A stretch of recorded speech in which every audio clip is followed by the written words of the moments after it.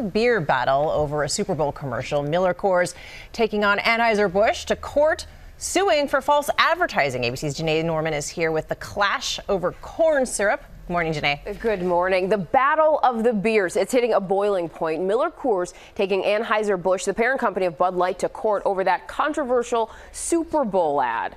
Now saying it singled them out for using corn syrup in their products, even though they say Anheuser-Busch uses corn syrup themselves in other products. In a newly filed lawsuit, Miller Coors says corn syrup is used as a common brewing fermentation aid, adding there is a difference between that corn syrup and high fructose corn syrup, which causes health problems if overly consumed. They maintain that there is no high fructose corn syrup in any of their products, about which the brand says Budweiser is being intentionally misleading. Cecilia. Okay, any idea what how Anheuser-Busch is responding? Yes, they're actually firing back, telling ABC News the recent Bud Light campaign is truthful and intended to point out a key difference from Miller Lite and Coors Light. Those beers are brewed with corn syrup. Bud Light is not.